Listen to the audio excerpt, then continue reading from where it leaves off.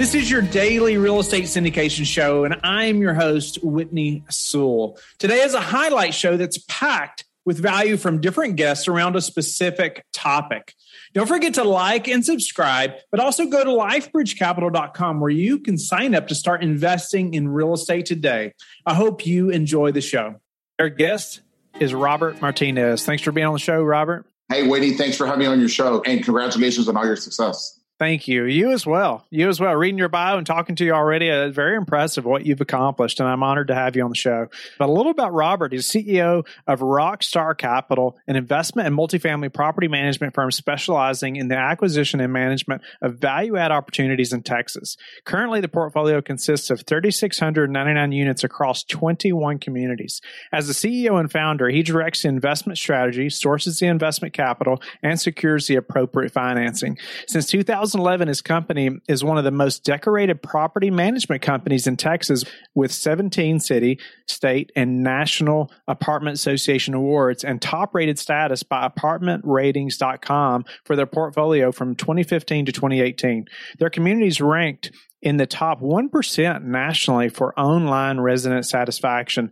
And his awards and stuff go on and on. I mean, Robert, just grateful to have somebody at your level and that's done all this and performing at this level, on the show. And I know you're going to bring lots of value to the listeners and expose a lot of people to who you all are as well. But tell the listeners a little more about where you're located and what your focus is right now. Right. So I own a company called Rockstar Capital Management. We're located in Houston, Texas, and we buy a variety of deals. We only focus on multifamily. So Class A, Class B, Class C. I am an owner-operator. And what does that mean is that I manage my own assets. I've been involved in multifamily real estate since 2007.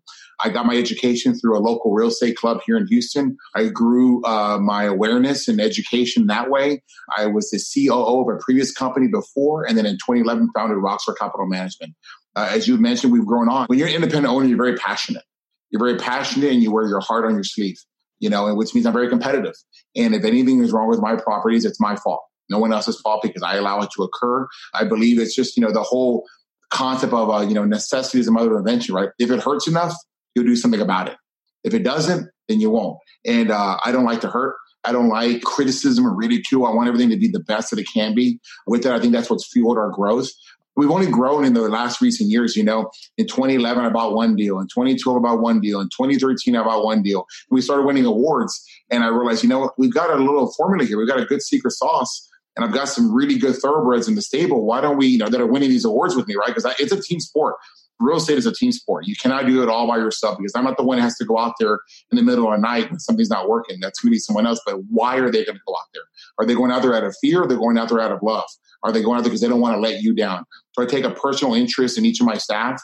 I find out who they are. I get their situation and I try to help them and operate under the concept of if I help them, they're going to help me. And it's worked really, really well. And so in 2014, that was the first we started buying more than just one deal a year. We bought actually 4. But they were smaller, right? In the 100 unit to 150 unit range. And that's great, but you don't get all the economies of scale. I was buying those small deals because I felt that if I had one manager in the office, then they're that much closer to the resident. There's no one in between. There's not an assistant manager. There's nobody else. So if something is said, if you have the right person in the chair, she's going to act on it. She can help the resident meet their needs. But I realized, though, that as you grow, you need to have a bigger budget. A budget fixes everything. You don't have an expense problem. I follow Grant Cardone a lot. And I was actually on his show last year and the video went viral. I had my 2 boys with me who are now 13 and 11, last August 2018. And one of the things that he mentioned to me is that bigger is better. And it took me a little while to understand that concept, but it is. When you have more budget, you can do more. You don't have an expense problem. You have an income problem. So generate more income, right? You can have more budget to have better marketing. You can have more budget to have a better quality staff.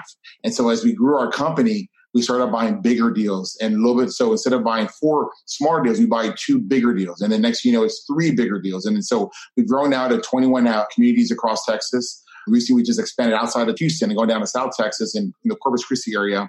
And we're doing really well there. It's very exciting. We're building a brand. We use a lot of video to tell our story. And, because nobody shows up on a Saturday morning to look for apartments. They do all their research during the week and they find you on the different reputation sites, Google, Facebook, apartmentratings.com, Yelp. And you've got to make sure that you're represented the way you want to be represented. Otherwise, because if you don't, who's leaving you reviews? People that are angry with you. And why are they angry with you? Because they're being evicted, or because they don't want to follow community policies or community directives, right? And so you've got to go and drown out the noise. And so, we realize that, wait, every time somebody renews, aren't they happy? Yeah. Every time somebody moves in, aren't they happy? So why are we asking for a review? Why are we letting the haters dictate our reputation? So we've gotten very good at reputation management. As I mentioned earlier, when you and I were probably speaking, I've got 4 properties that are ranked in the top 1% of all communities in the country. That's 101,000 communities in the United States. I've got 4 that are ranked in the top 1%. I have only 21 properties. So we put a lot of effort on our brand and our reputation, and it's very important to us. But again, I said I'm a very emotional guy, right? I wear my emotions on my sleeve, my heart on my sleeve. It's a representation of who I am. So I want it to be the best that it can be. Love it. That's awesome. I want it to be the best that we can be. And yeah, I love that. And so I wanted to back up a little bit and talk about, when did you decide to self-manage? When was that? Was it on the first property, or was it, 2 or 3 properties into it? How did you determine that? I've got a strong sales background. I went to Texas A&M. I have an engineering degree, but, I wasn't one of those 4.0 guys that you hire and you put like in a think tank. I was going to be the kind of sold the think tank, right? It sold you the concept and the value add and the benefit cost analysis. And so when I got into real estate, I recognized, man, this is just like what I used to do, but actually a lot easier. Because if I could sell a $100,000 piece of equipment to a guy with a PhD and explain to him the cost benefit analysis, then I could certainly lease a $500 apartment to a guy making $35,000 a year. And so very quickly, I recognized that I could do this. And, it's very hard for me to give my money to somebody when I think I can do that too. And so I walked away from my day job. I was making 6 figures, and I realized that the opportunity for me was in real estate. And so I dove right in, and I put $200,000 in my first deal. I syndicated that deal with some other people, and I took care of it, and I guarded it with my life. That's what I did. And I think that if you will find out very quickly who you are when your money's on the table. And so I'm very big of having skin in the game. And there's nothing wrong with third-party property management companies. It's just not for me. Because unless they have skin in the game, then they don't feel my pain. They don't understand we got to win at all costs. We got to make sure that they make a decision. Here right now, I walked 2 properties this morning. These are my legacy properties that I bought in 2010, 2011. And there's a couple of small little things that we're talking about on how to protect our history and our legacy moving forward. Even though occupancy is at 96% and we're getting rents, I still want to invest in it, right? Well, I want to be involved in those conversations. I want to be able to make a decision right there on the spot. And we made a decision, hey, go get a quote on that, and let's see if we can work that in the budget for January. Even though we're doing really well, we want to continue to do well. So you got to keep investing in your properties. How does that happen if you're doing it with a third party? You don't get to act on the spot. You don't get to make those reactions. You're a big, giant battleship, right? And you're like, I want to turn left. And you want to try to turn left, but you can't. When you operate independent owner-operator, you can make those decisions right there on the spot. Policy becomes off of this conversation. You and I have a conversation right now. You give me an idea or something. Tomorrow it becomes policy for us, and we implement it. And I think that's the key to a lot of our success, and that success, has generated 12, 100% cash out refinances where I literally buy a property and within a 36 to 48 month period, now through cash flow and through a giant cash refinance event, you're getting all your money back. We've done that 12 times. That's pretty good. And so over a 10-year period, we're probably looking at a 3x, if not a higher return for our investors. And we've got about 91 million in investor capital that I take care of. So I take it very serious. I take it very personal. My mom's in those deals. My other family's in the deals. And I got to know that I go to bed at night with a clean conscience, knowing that I did all I could today to bring value. Nice. And so I know, being able to do this, your team is so important, and you elaborate on that a little bit. And you talked about, the personal interest that you take in each staff member. And tell me about how you've built this team to operate, at this level, and how you do take that personal touch. It's a credit I get to my father. My father works for a company called Whataburger, which is a fast food retail chain. And it just seemed like his stores always did better than everybody else's. And I didn't know at the time, because I was in my own little life. I was a kid. He was always on the phone. There was no cell phones back then. So he's on the house phone, or he's on his beeper, and I was giving him calls. And I would hear him talk to people. And I think some of that just kind of stuck in me. But this is a people game, and if you find out what makes you tick and what your hearts and your goal, your desires are, and I make them important to me, and I help you achieve them, chances are you're going to want to help me achieve my goals. Right? Because I think people generally want to help other people out. They just don't know how. Well, here you are. If I help you out, you're going to ask me how to help me out. I don't expect you to work hard every day. You shouldn't work as hard as me. I'm the owner. But how will you? How do you take that extra effort if I've gone and I've helped you? if I've gone and I've done things that make your life easier, to help you get your goals, I think there's a great chance that you're going to help me. It doesn't always work out, but that you're going to want to help me get my goals. And I think so we play in a team atmosphere here. I'm not going to go into the jungle by myself. I want to go in there with holding hands with a bunch of people, because there's a better chance of me getting out alive, right, if I have a bunch of people with me.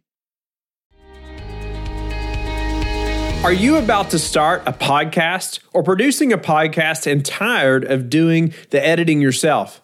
We have produced over 1,000 daily shows, and the production team that I've created, they're now available to produce shows for you as well. We can do as little or as much as you need, from finding and communicating with guests, preparing introductions, to editing the audio and video. You will sound better, have a more professional presence, and be able to spend your time doing other valuable tasks on your business. Let me know you're interested by emailing me directly at whitney@lifebridgecapital.com. Our guest is Bruce Wuollett. Thanks for being on the show, Bruce. Thank you for having me on your show, Whitney. I appreciate the opportunity. We're honored to have you here. And a little about Bruce. He's the founder and current owner of Bakerson. Growing up in the bakery business in the Twin Cities of Minnesota, Bruce wanted to pay homage to his now late father, hence the name Bakerson. He has a proven track record of success throughout Bakerson's 16 years in business, with thousands of individual units bought, repositioned, and sold. Has overseen all aspects of the business, including operations, acquisition, equity, fund management, legal, finance, and more. His focus is finding good deals, while his passion is serving the residents by providing them with one of their basic human needs, which is shelter. So, Bruce, thank you again, for your time this morning. Give the listeners a little more about your background, and I know you wanted to, make sure and elaborate on the name Bakerson and tell them about that. And then, let's dive into this business and, your all specialty. Sure. I got into real estate and tax lien foreclosures 2001. And in 2002, I wanted to find a different way to buy properties. And so we ended up door knocking the old fashioned way and finding properties that way. And I needed a name for my business. And I remember I was driving south on Highway 51 when the name came to me. And I said, I grew up in a bakery. I'm a baker's son. And so then at that time, my dad was suffering from cancer. So when I mentioned it to him, he thought it was really, really neat. And he was pretty touched by the fact that we named the business. When I say we, I had a business partner, Jack Martin, at the time, who's still a very good friend. We went different ways 3 years ago. But his dad also worked in the bakery business, and he worked for my grandfather in the Wuollett bakery in Minneapolis, which is still in business. So yeah, we paid homage to my father and his father. It's just it's out of respect, and we really like the name Bakerson, and it means something special to us. Nice. So, but now give us a little bit about what Bakerson's doing now, what your all's business is, and then let's jump in. Absolutely. So our current business is focusing on workforce or Class C housing. And when I say workforce, we focus on the self-paying resident, the ones that have jobs, they have decent credit, maybe not perfect, but they're, what I say is our focus is the permanent renter, one who may never own a home and would like to live in one, and treating each resident with the dignity they deserve. And currently our assets are in Tucson. We have 3 buildings there. We've been selling some during this hot market cycle, and we're also still finding a good deal here and there. Well, we found one recently after about 30 to 40 offers in the last 15 months, where we've got one in escrow to purchase in Tucson as we speak. So it's been a little bit tough, but it's a good time to sell too. So we've been on some assets. Yeah. So, I guess give us I know you talked about Class C properties, and give us the typical asset that you all are looking for, or maybe your buying criteria. Okay. We want a 75 unit and up. The largest that we've had is 120. Current assets are 74, 75, and 107. And then, we really like the heavy lifting. The 74 unit that we have, it was 50% occupied when we bought it. We brought it to 20 or 75% vacant and repositioned it and brought it back up. So we're not afraid of the heavy lifting. And to know during that time, there's no cash flow. We syndicate, so the investors fund our dreams for us alongside of us. As I like to say, they club with us. So that's the heavier the lift, the better. But we're having a hard time finding those nearly abandoned buildings because the market, as it is, as you know, has sucked up most of those assets. So that's a great topic. Yeah, let's jump into that. So can we elaborate on that property that went 50% occupied, or if it was 50% when you all purchased it? Maybe let's give us some details about that property and let's kind of walk through what you all did. Absolutely. So this was run by a local slumlord, and she ran the property very, very poorly and was cannibalizing units, taking refrigerators from one unit and put it to the other. And eventually she ran out of inventory. You can only take from yourself so long and you run out of inventory. So she was in a downward spiral. The other issue we had with that property when we bought it was the chiller system was aging and there was water leakage underground. And we could tell because if you know chiller systems, I don't want to get too granular, but there's a meter that if the meter is moving, there's a water leak. It's a sealed system. Well, it was moving slowly.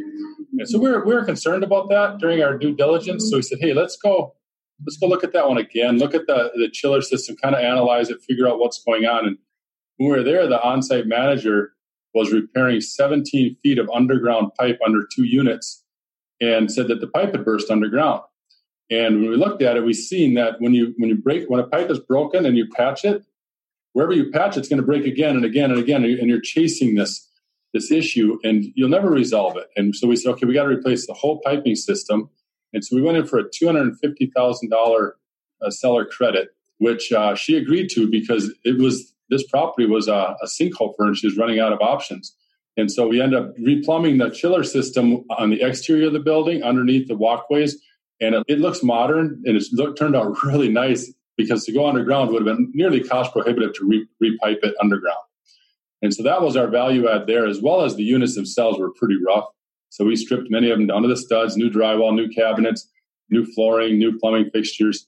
And in our properties, we do like to do low flow toilets. So that's another thing for water usage. And I don't know how far you want to get into that, but yeah, well, let's back up just a little bit. And like, how did you find this property? This was through a broker, a local broker in Tucson said, hey, I found the perfect property for you guys. So it was a local broker. Thank you for being a loyal listener of the Real Estate Syndication Show. Please subscribe and like the show. Share it with your friends so we can help them as well. Don't forget, go to lifebridgecapital.com where you can sign up and start investing in real estate today. Have a blessed day.